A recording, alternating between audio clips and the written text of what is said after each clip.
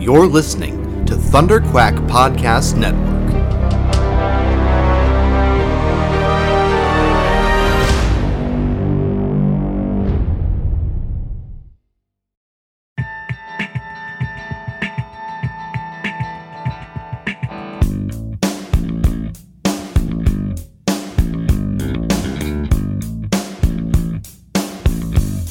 You're listening to the Pullbox Podcast, the international graphic novel book club.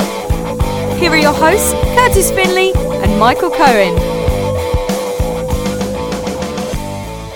Hello and welcome back to the Pullbox Podcast. We're on episode 51, and this is your host, Curtis Finley, and my co-host, Julia Frost. And Julie is with us today again because Mike is still off having a baby and being a father, learning how all of that is. That's all old news for me. When Samantha was born back in December, I didn't take a month off. You didn't? No. Oh, you're but used to this now. That was my third child. Yeah. Yeah. But I totally understand where those first few months are they're brutal. But so we wish him all the best. Yeah, good luck with that. Yeah. If you were with us in the last episode, we were talking about The Vision, the Marvel comic, the Marvel book that just came out, and this month we have a new book to talk about. So I picked Through the Woods by Emily Carroll. She's Canadian, from Ontario, and I think she lives there still with her wife. And yeah, she was here in Vancouver for a little while. Oh, really? Yeah. I didn't know that. That's cool. You actually recommended this book to me a long time ago. Yeah. Did you read it at that time? No, I didn't. Okay. I actually was I was looking for something that wasn't quite a comic that I could read. Okay. And this fit the bill, so I picked it up, and this was actually my first introduction to her. Okay. So I was really happy to read it, and what it is a collection of short horror stories. Yeah. And then there's a little, epilogue and prologue that go along with that. But it's all written and drawn by her. It's beautiful work. She's got extra comics on her website as well. And she's done illustration for, Adventure Time comics and things like that. Oh, yeah. Nice. So she's done a few illustration projects for sure. Those are the ones to pay the bills, I'm sure. Yeah. But this book is, I think it's her first solo publication. And yeah. it's I love it. It's solid the whole way through. Yeah, I absolutely adore it. It's really beautifully drawn. The way she weaves her story through her actual art is really well done. And the stories themselves, too. They're short, but they're intense, and I love a good ghost story. Mm-hmm. I love a horror story. So this book was a really fun read for me. Good. Yeah, I recommended it to you because I knew you liked this style. Both the art, I think, fit with stuff that you do. And then I know that this is kind of the type of stuff that you like to read. What was the other book that I recommended to you just before that? Beautiful Darkness, right? Yeah, that book was really, really nice too. It had this dark fairy tale thing going on. Again, the illustration in it was beautiful, and the story was written through the illustration really, really well. Mm-hmm. And I really enjoy those dark kind of. It's almost like a kid's book. It's like modern, Grimm's fairy tales were actually very grim back when they were written, and they've been softened over the years. Mm-hmm. And these ones are basically just that. It's this one, Through the Woods, and Beautiful Darkness are both fairy tales, or like cautionary tales, or but in a very grim way. They just kind of bring back that tone. Yeah. So Emily Carroll, her the way she starts this whole thing is just a little introduction, and I feel it's autobiographical, just about herself reading in the dark and just having that one little light available to her, and immediately it's like, oh, I'm gonna like this book because it's like, that was me. I was reading like horrible ghost stories, and I wouldn't want to turn off my light or be in the dark or have any limbs sticking off my bed because it was going to be a tragedy otherwise. I think most of us can relate with that. Yeah, and that's it's a perfect way to set it up because we know what we're getting into. We're going to now hear a bunch of stories that are going to make us want to keep our limbs from going over the bed, and that's great. Were there any that actually made you feel that way? Let me see. Yes, it was. The Lady's Hands Are Cold was really good.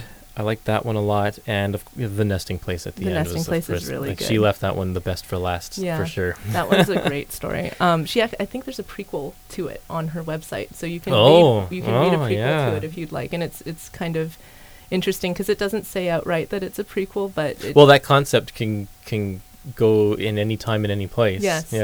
Yeah. So it's really well done. I actually jumped at his face all red. Like, I had a moment where I was reading this book alone in the office, or at least I thought I was alone, and I got to the last page, and it's again really well illustrated, and the last page really struck with me, and just as I turned the page, the air conditioning in the office kicks in, and I squeaked and awesome. I jumped in my chair. So good. Because it hit at just the right spot, and that I found that story, that one was probably my favorite in the whole book. Okay. His Face All Red. I mean, the nesting place is really, really good. Don't get me wrong. It's probably the more masterful story in the book. Yeah. But His Face All Red, to me, with the brothers, I really liked that story. Like, it had this creepiness to it that Well, why don't you want to tackle each story one by one? And sure. Because I think they're all worth talking about. Okay. So the first one, Our Neighbor's House, it follows 3 sisters, and their father goes out hunting in the woods, and he gives them very specific instructions of what to do if he doesn't come back. Yeah.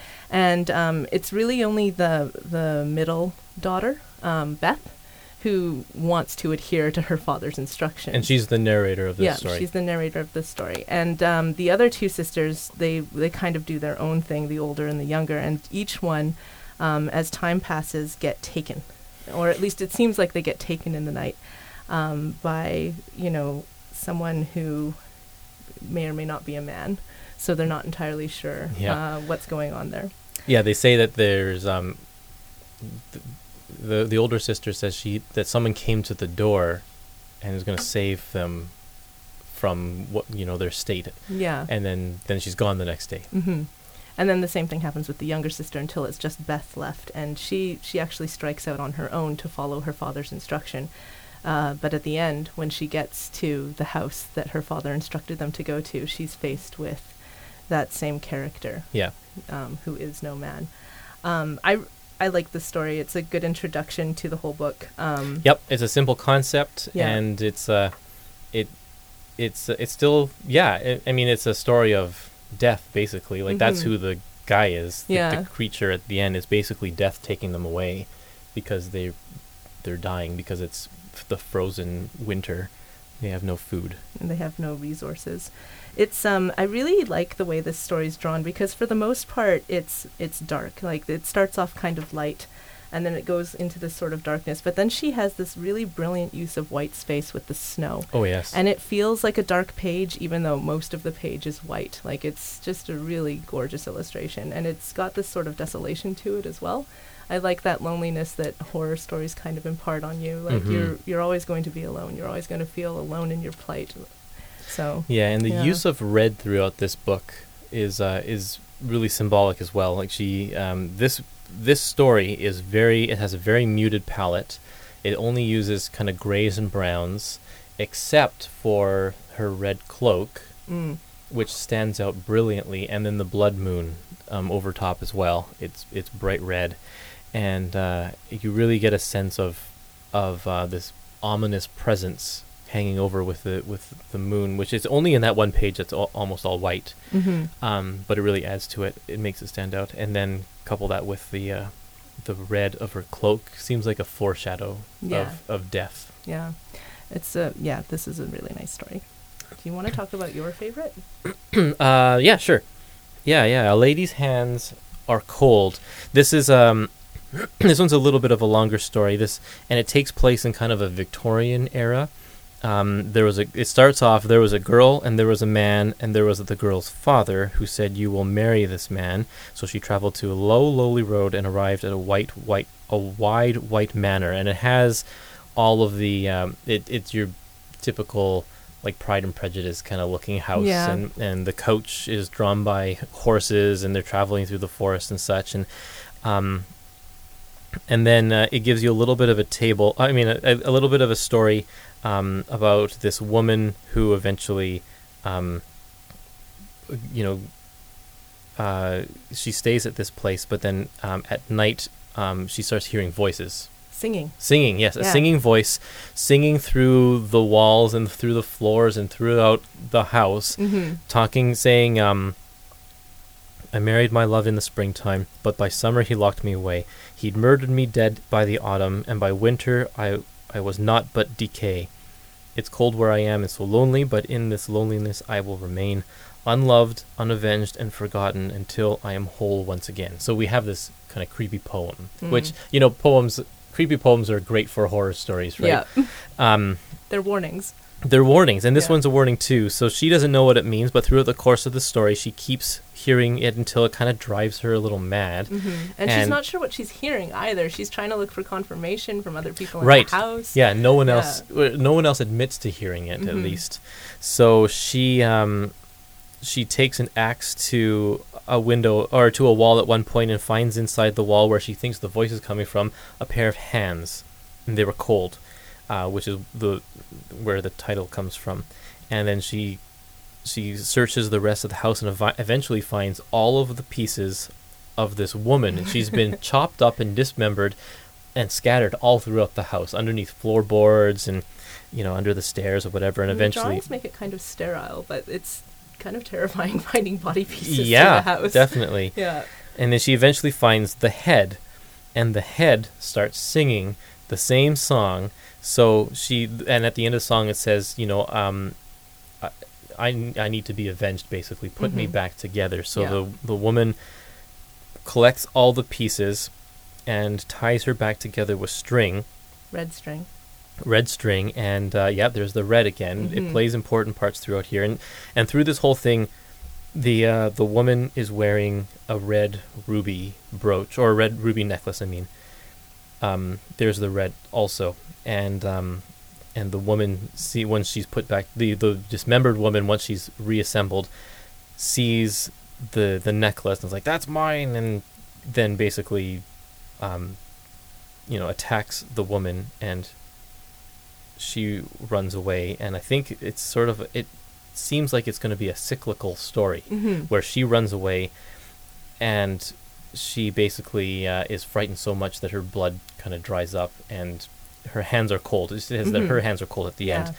And I wonder if the man's going to kill her, chop her body parts up, and hide her in the house. Like, she flees the corpse that's attacking her, but the husband's returning to the house at the same time, and she runs past the husband to get away, and he's returning to the house. So I would hope that, maybe he meets some kind of fate. It's very reminiscent of Bluebeard, the fairy tale Bluebeard, where he has all of his wives in the cellar. And he's killed them all, and he tells his current wife, hey, here's the keys to the house. I'm going away for a bit. Don't use that one key, though. Don't touch it. Yeah, that's always a good thing to say. So I don't know. It's left ambiguous, the ending, but I think most horror has to be left ambiguous at the ending, because your imagination can't run away with you otherwise. So, I mean, the way I read it was that, she's traumatized, and I don't know what's going to happen to her, but I would hope that there's some sort of thing that happens to him, too, realizing that corpse is back together in his house. Yeah. Yeah, there's some interesting stylistic things here, too. The woman at the very beginning looks, she's drawn very normal, and they color her hands with red hues and her cheeks red to indicate that her hands are warm, or that her body has life in it. Yeah. And then throughout, because she's not getting sleep, she just gets these dark circles around her eyes that just get darker and darker as the story goes on, until at the very end, they're just completely, she's got these huge black rings around her eyes, and it just kind of shows the life being sucked out of her throughout this entire thing. She looks like the corpse at the end. Yeah, exactly. Yeah. So, and just her use of panels in this one is very different, because the first story is very much straightforward panels that are. It's structured. The illustration doesn't waver through the whole thing. But this one is completely wild, and like panels are often made up of the song is woven through and creates the panel, like the bubble that the words are. You'll have one page that has the girl drawn in it multiple times to show passage of time, and without any panels. It's just It's a much more wild style of doing things. I wonder if the way she draws this is because a lot of her comics, or at least my understanding is where she started drawing comics was online. Yeah. And doing webcomics. To read her comics online, you have to scroll. She does neat things with how the panels are laid out online. You're like scrolling left to right, and then you have to scroll down, and then you have to scroll left and right again. Like you're like going through this maze on your web browser to try and find the rest of the story. And I think it's just that act of scrolling through it that you encounter all these sort of dark points or a string of thread leading you through panel to panel that you can't really do that in print media. It doesn't work. No. But I think that translates really well for that particular story, especially the way the song in red just carries through all the different panels. Yeah, well, and the difference between when you see it online, you're forced to scroll, so you don't know what's coming up next. But when you read it in print, your eye takes in the entire page all at once, and then you start dissecting what's on the page. Yeah. So you get like those panels where she draws the woman in there 3 times without any panel borders, is like you get to take it all in at once. Whereas she probably wouldn't do that same thing online in the way that you're describing. That sounds really good. I should check that out online. You should definitely check out her website. There's some hidden gems on there. There's some interesting things happening. Sounds great. Well, if they're anything like this, then it's definitely worth checking out. Yeah. Okay, the next story, His Face All Red. You should talk about this one since it's your favorite. This was definitely my favorite. So His Face All Red, it opens with a scene of men in a bar just hanging out, and the very first line is, "This man is not my brother." And it's the narration of this fair-haired brother talking about... they don't have any names, do they? I don't think they have names. They just talk about, this is my brother. He has a cottage and a plump wife with starry eyes, and it's written very much like a fairy tale. And I think we get back into more traditional panels in this story as well. So he's talking about how he's hanging out with this guy who's his brother, but it's not his brother because he killed his brother last week.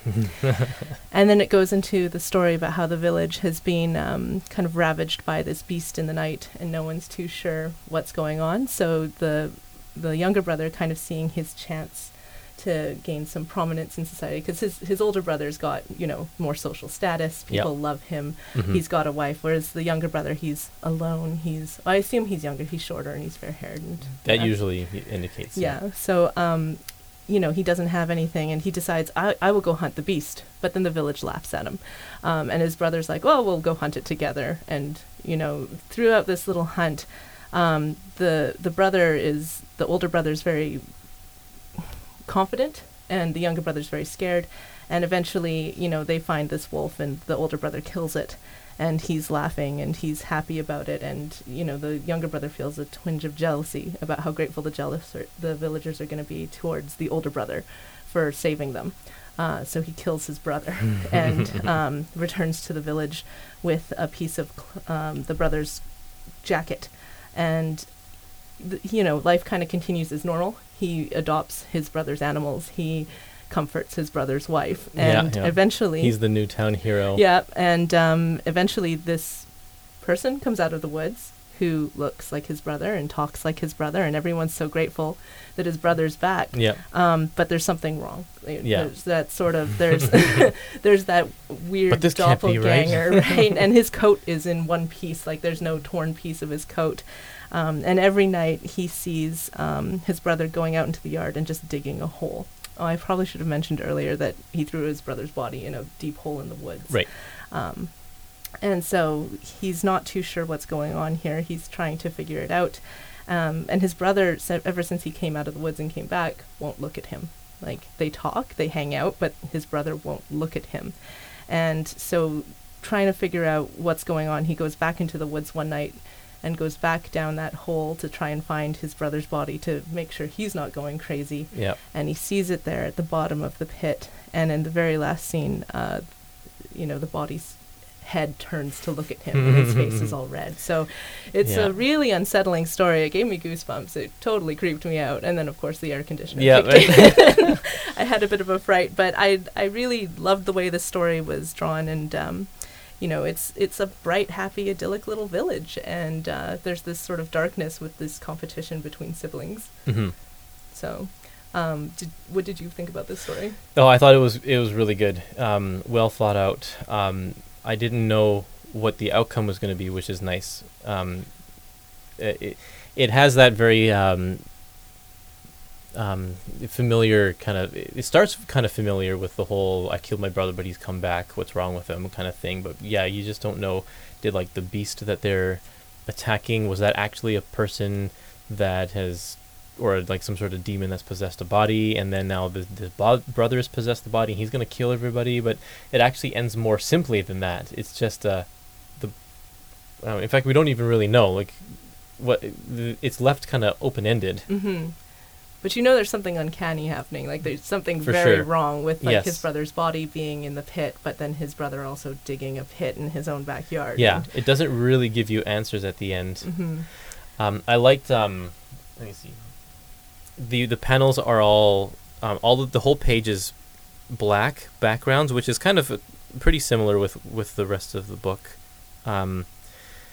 Which gives it a much darker feel rather than if the spaces between the panels were white. Yeah. And again, it's kind of a muted. It's all kind of browns and that kind of thing, because I think that's reflective of the time period, which I think I would place it at. I don't know. Kind of the. When would this? It's a classic fairy tale kind of setting. I think it's like a feudal thing, or not even like 16th, 17th century. Yeah, I think so. Whenever like you see movies like Tangled and or Beauty and the Beast or whatever, it's that era. Yeah, but again, there's of course, because this one deals with blood, you get the red in there. My favorite page is when he shoots his brother, because there's 3 panels, and it's just a shot of the woods, the trees. Yeah, and there's no sound effect, but you know that the brother's been shot because the middle panel is completely red, and that indicates the gunshot or whatever. And that's a really great way to tell that part. Then it goes back to just the same forest scene again. Yeah. So there's really nothing happening between the panels except for the red flash. Yeah. And then it's over. It's effective. It's really effective, and I find that she plays with that kind of thing as well. It's like it's better to show things off screen than to show it all the gory details. Yeah, well, she has a master for subtlety, right? Yeah. It's crafted very well. Oh, sorry. So actually, the that scene that I was talking about was when the brother shot the beast. But it repeats. Itself when the younger brother shoots the older brother. It shows the wolf. It goes 3 panels of the wolf, and the middle panel is all red to indicate the gunshot. Yeah, so it does it 2 times. Yeah. But I was just quoting the wrong one. So now that you've told me a little bit about her webcomics, I think that this one, especially the last few pages, really show off the possibilities of what she does online. Because as he's digging down the hole, the panels, there's just one really narrow vertical panel on one page, and it shows the guy kind of climbing down, and that would be really effective if you were actually scrolling down on a screen. And same when he hits the bottom and it forces you to turn right, that would do the same thing. And then you get a little animated GIF or something like that. Yeah, actually, she does have some of her comics are animated. Perfect, on yeah, there, because that'd be great. Definitely worth checking out. You reach that panel, and then the head turns. Like, that would be great. Yeah. I think it would be perfect. And then the air conditioner goes off. Yes, how does she time that? I'm not sure, but it would work. But yeah, it's I like the colors in this one too, because when we're talking about that as sort of idyllic life, he's coveting his brother's wife and animals and stuff. You've got more fairy tale colors kind of. Yes, the brightness comes out. And then of course everything happens in the darkness. Yeah. I actually think this one might be online. Okay. So worth checking out, and I'm pretty sure it goes through that scrolling thing where he's climbing into I the hope pit. so. That would be perfect. And it does the same thing where the time passing as he's climbing down, there's no panel separation. It's just him drawn again and again as he lowers into the pit repeatedly. Which would work well for scrolling. Yeah. Her art style, while it's similar and familiar, it also changes. These characters have a way more different style than the last story, than The Lady's Hands Are Cold, because while that one is way more concerned with kind of just a lot of details and the fanciness of the Victorian era. Like, it comes out in the artwork. This one is just more of a raw style. Yeah. The characters have more stylized faces. The younger brother has eyes that don't have pupils in them, kind of like a Little Orphan Annie style.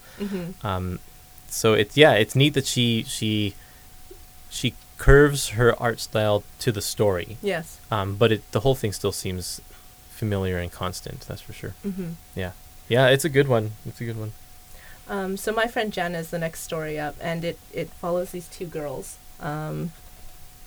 Jana and Yvonne. Yeah, and they're charlatans, really. Right? They pretend they can speak to the dead. Yeah. And they pull this whole thing with the town where they do seances and talk to their loved ones, and they're best of friends. You know, they've got a bit of a morbid thing going on, but they're the best of friends, and they continue to do these seances where one of them hides in the wall and the other one, does all the acting.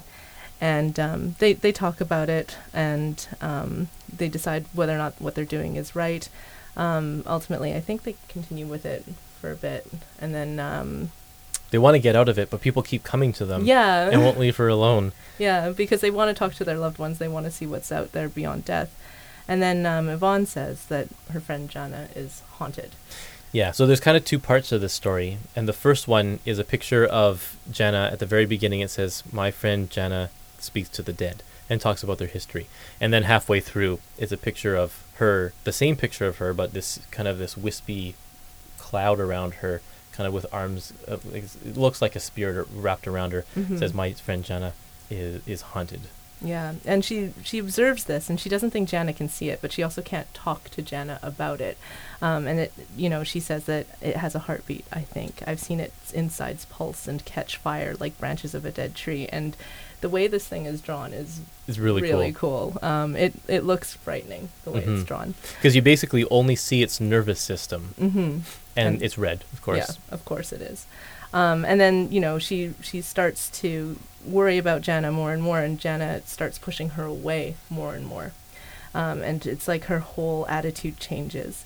And eventually, probably cut this part out. Okay. Eventually, what happens is Jana stops hanging out with Yvonne at all. And one day, her friend tells her that Jana's asking for her and she should go seek her out. And she can't find Jana until she gets to her house one night. She goes through there in the woods, and she sees Jana just standing in the window with this ghost swirling around her. And she screams out in the night to her, but it looks like Jana meets a pretty bad end. Not exactly sure what happens, but I don't know, it looks like her nervous system's being torn out of her eyeballs or something like that. Yeah, it's very Exorcist. And then when she finally makes it up to Jana's room after seeing that in the window, she's not there anymore. And so nobody really knows what happened to Jana. Everybody goes looking for her. And at the very end, somebody goes to Yvonne like, "Hey, Yvonne." And when she turns around, the same ghost is wrapped around her. Is wrapped around her, and she's getting testy, and her attitude's changing like Jana's attitude was changing. So now, is this like a cautionary tale for people who pretend to talk to the dead? It's like the dead will come for you if you mess with this kind of thing? I think so, except that ghost that she draws is nothing like any ghost that I would, I've seen before. And I mean, that's part of the charm. It's such a unique take on a ghost, if that's what it is. I mean, it seems like it's headed in that direction, especially because the two are so close. But then I would also question, why didn't it happen to both of them at the same time? Right. But yeah. But I was wondering also, at what point does Yvonne get taken over by the ghost? Is it the same ghost that attacks one and then the other? Or is it just two separate spirits? Because it's not like she actually meets, she doesn't confront Jana at the very end. That's true. And Jana doesn't know that this is happening to her. Yeah. So how long has this been happening with Yvonne? And Yvonne doesn't know that this has been happening to her. Right. It's a good question. It's a creepy story. Yeah. I think out of all the stories in the book, this one's probably I like them all, but this one's probably my least favorite. Yeah, I was going to say that too. It's it doesn't have the same... It kind of ran its course, and I don't know, I kind of expected the ending, which is kind of like I wasn't expecting the other endings. Yeah. So that made this one less exciting. Yeah. I think my favorite page in the whole thing is when she finds Jana's journal. Yeah. And her journal is just insanity. And like that happens in horror stories all the time. You find somebody's book, it's like, what are they writing? Or the room that they're in is covered in nonsense on the walls. Or all work and no play. Yeah, exactly. Right? Yeah. So this, I felt like this page was like that, but it's a lot of really interesting scribbles, and some of the things that are written on here are kind of bizarre, like lots of weird dreams. And, if you read through these dreams, I think... Yvonne has the same dream at some point, so I mean it's this is a creepy page, but having said that, like a lot of this story, it's again in those muted colors. This one seems more grayed out than really the other gray ones. Yeah. And so the red on the spirit definitely pops, especially in that scene where Jana's in the window. But yeah, I don't know, this one was again my least favorite out of all of them. Still like it, it's still pretty good, but it doesn't stand up to the other stories that are around it. Definitely. Yeah. Okay, last story in the book is called, what is it called? The Nesting Place. Oh yeah, The Nesting Place. Yeah. So this one is the longest story as well. It takes up a good maybe a third of the book, whereas the other ones are much shorter. But this story is about a girl named Mabel. She calls herself Belle. Who goes to live with her brother, or is it just a vacation? I think it's just a little vacation. She's at boarding school, and so it's the boarding school break, and something's happened to her mother. She's probably dead. I think that's what's said usually. There. Yeah. So she's going to go live with her brother for the break. And her brother's fiance is around as well. So this is a house in the country. So she goes there.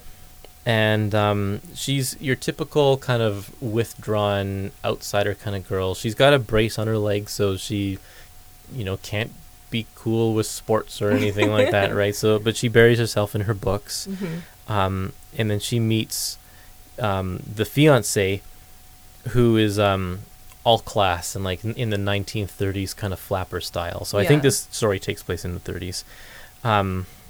She's very excitable too, very sunny disposition. Yep. And it contrasts really starkly with Mabel's sort of dourness, I want to say. Like she's a very dark kid almost. Yeah. Well, and that comes out because they give the fiancée, whose name is Rebecca, they give her a light blue dress to show how cheery she is. And she has got this light brown hair. Whereas everybody else, again, with this muted palette, it's all dark and gray. But Mabel really stands out as being quite cheerful. Rebecca, as quite cheerful, yeah. So we go through the story, and right away they're eating dinner, and we see something is really wrong with Rebecca's teeth. She's eating something, and the teeth make this little tick, tick, tick, click, click sound, and they like wiggle back and forth. And Clarence, the brother, doesn't seem to notice this, or he doesn't care. It's just kind of strange. Yeah. So anyway, we go through the story, and we get a little bit of a flashback, because there's a housemaid that lives at Clarence's place. Madame Beauchamp. Yeah, Beauchamp, and she tells the story of how Mabel should not go into the woods because you might get lost there. Just like Rebecca was lost there for 3 days. She was all alone in the dark, and then she came out of the woods. And based on the other stories here, people returning back from things is never a good thing. Well, the whole book's called Through the Woods, right? So yes. So yeah, so she's like, something's wrong with Mabel, so she starts kind of paying attention, and weird things start happening. And so she decides to investigate the woods herself, and she falls down this hole in a cave, and when she's in the hole, she sees Rebecca, which is completely unexpected. And Rebecca seems to be talking to somebody, referring them to them as her babies. And then then one of the most frightening scenes, you turn the page, and Rebecca turns around, and there are these weird red things coming out of every orifice in her face. Yeah, they're all like worm-like, and they kind of look like disembodied organs almost. And it is such a good page. Capped with teeth, like it's creepy. Yeah, and so we find out that like there's this something, or no, so she faints, and then she wakes up back in her bed in her house, and Rebecca's trying to be like, no, nothing's wrong and everything's okay, and Mabel's like, no, she's a monster, her face wasn't there, and yeah, what do you think about that? And they just think she has the fits from being in the woods. Yeah. So, and then it's just Clarence goes into town to get a doctor or something, and then and Mabel and Rebecca have this heart-to-heart, and it's just, I think it's unnerving, because the drawings are just fantastic in this part, just the horror of because I guess this creature, these worm-like creatures, are living in the skin of Rebecca, so they can mold and move around the skin as they please, and it just, the way she draws it is just... I know, the face being missing with nothing but the oh, teeth, man, and the way it pulls back, it's you see the skin folds, and oh man, it's just, you have to see it to understand. It's just fantastic. It's a great panel, great set of panels. And the creature's all red. Of course. Yeah, so... Yeah, we go through the story, and Mabel finds a way to kind of escape Rebecca, and then they go to town. But then we find out in the end, the big twist at the end is now that these worms have now affected Mabel as well. They've taken over her skin, because I guess Rebecca's skin is wearing out or something. See, I read that as they took over Clarence's skin. I mean, sorry, yeah, I meant Clarence. Yeah, Clarence's skin. Yeah, it is. He goes for an apple, and his teeth start doing the same thing. Yeah, it's not Mabel. Yeah. Sorry. So yeah, he's infected as well. Yeah, I thought this was... I think this one was my favorite for sure, just because of the definite creepy factor. She had a longer story, so she could play with the narrative a little bit more and develop the characters a bit more. It has an excellent build in it. Yeah, because it's just something's not build. right with Rebecca. Right from the beginning. There's something very wrong with her. And then there's that, I think there's a partway through where Madame Beauchamp disappears. Oh yeah, that's right. And just like, what happened to Madame Beauchamp? Did she get sick? And like Mabel had this encounter with her in the evening where she did not look well at all. And I think the way the story went was the little worm things in Rebecca were trying to use Madame Beauchamp as a host, and it wouldn't fit. Right. Which, I mean, that her skin is too old and saggy. Has pretty gross implications. Yeah. Like, what do you do with the body? Oh yeah, it's so good. Yeah. I like the way she draws Rebecca, especially because the skin, her arms have this white outline the entire time. Everything else is inked in black, but her hands and her neck. Sometimes her whole face too, but it kind of comes in and out, but she has a brightness to her. Yeah. Like she's glowing through most of it. Which I feel like it's like she has no insides, so her skin has this kind of translucent quality to it. Oh, gross. Yeah. it's really well done. Yeah. It's so good. Yeah, I don't know. I kind of feel bad talking about it in such great detail, because people really should be experiencing it. So sure. Go out and read this. It's so good. It's difficult to talk about something that has so many visual needs to it.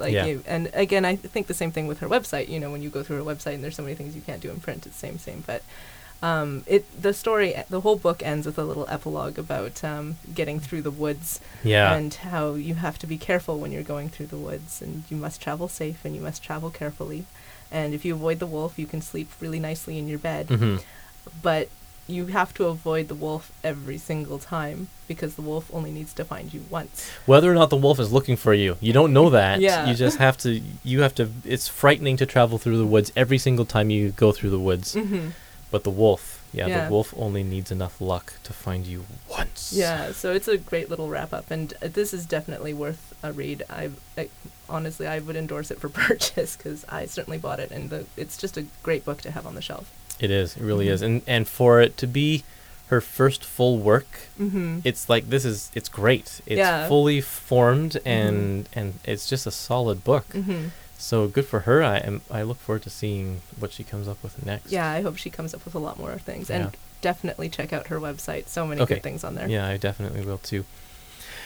Okay, so in the next episode, check out. We're going to be talking about a manga called A Girl on the Shore by Inio Asano, and then next month with my new host Jamie Fong, we will be talking about Private Eye by Brian K. Vaughan. We'll be talking about Patsy Walker, aka Hellcat, by Kate Leith and Brittany Williams, and then also This One Summer by Mariko and Jillian Tamaki. So stay tuned to that, and we will see you next episode. Keep reading comics. For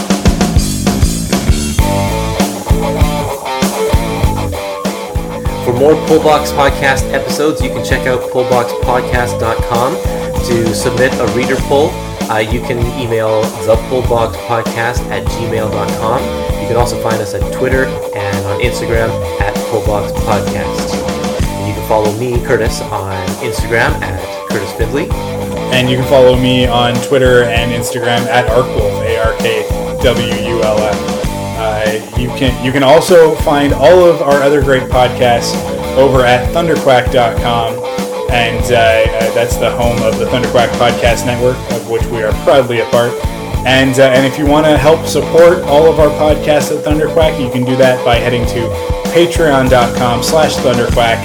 And you can pledge your support over there. Every dollar helps, but if you're a Pullbox fan and supporter, then you'd definitely be interested in the $20 level, which allows you to get all 3 episodes of the Pullbox Podcast, all 3 of our books, as one super long episode right at the beginning of the month, as opposed to having to wait for the individual episodes to be released. So you can find all that at patreon.com/thunderquack and all of our other podcasts at thunderquack.com.